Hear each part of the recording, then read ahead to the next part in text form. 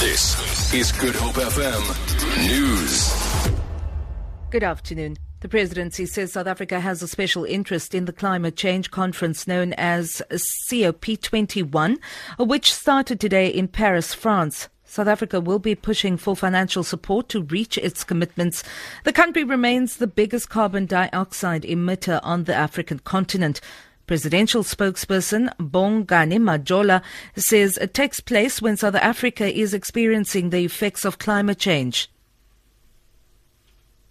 The way it affects agriculture and food production, you can also see it in the recent drought that has attacked South Africa. So President Jacob Zuma is leading a team of South Africans, including Department of Environmental Affairs. In here, South Africa is interested in bringing to conclusion what started in Durban during COP17 in 2011. Western Cape Kusatu Provincial Secretary Tony Ehrenreich says if the labour dispute between Parliament and Nahawu striking workers is not resolved today, no one will be allowed to enter Parliament tomorrow. He was addressing scores of striking workers to show solidarity with the workers who are protesting outside the locked gates of Parliament. I don't want to speak silently to the media behind your back. So we want to say to the media and to all South Africans that what the Parliament is doing to Nahawu members is unfair and it must be made right. Yes. And on behalf of Kusatu, I want to come here and pledge to you that if this matter is not resolved today, nobody will come into Parliament tomorrow. We'll shut down all of the entrances. The Western Cape Women's Shelter Movement says men must stand together to fight violence against women and children. The movement is hosting a drumming session in Cape Town under the theme, "The Only Thing You Beat Is a Drum," as part of the 16 Days of Activism campaign. Men are also having one fingernail painted to show their support.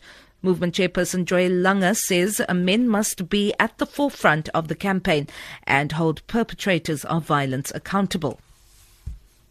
The Stellenbosch University Council is meeting to discuss the proposed language policy at the university. The institution proposed that all learning will be facilitated in English, with Afrikaans and isiXhosa being developed as academic languages from January next year. The proposal has drawn widespread criticism.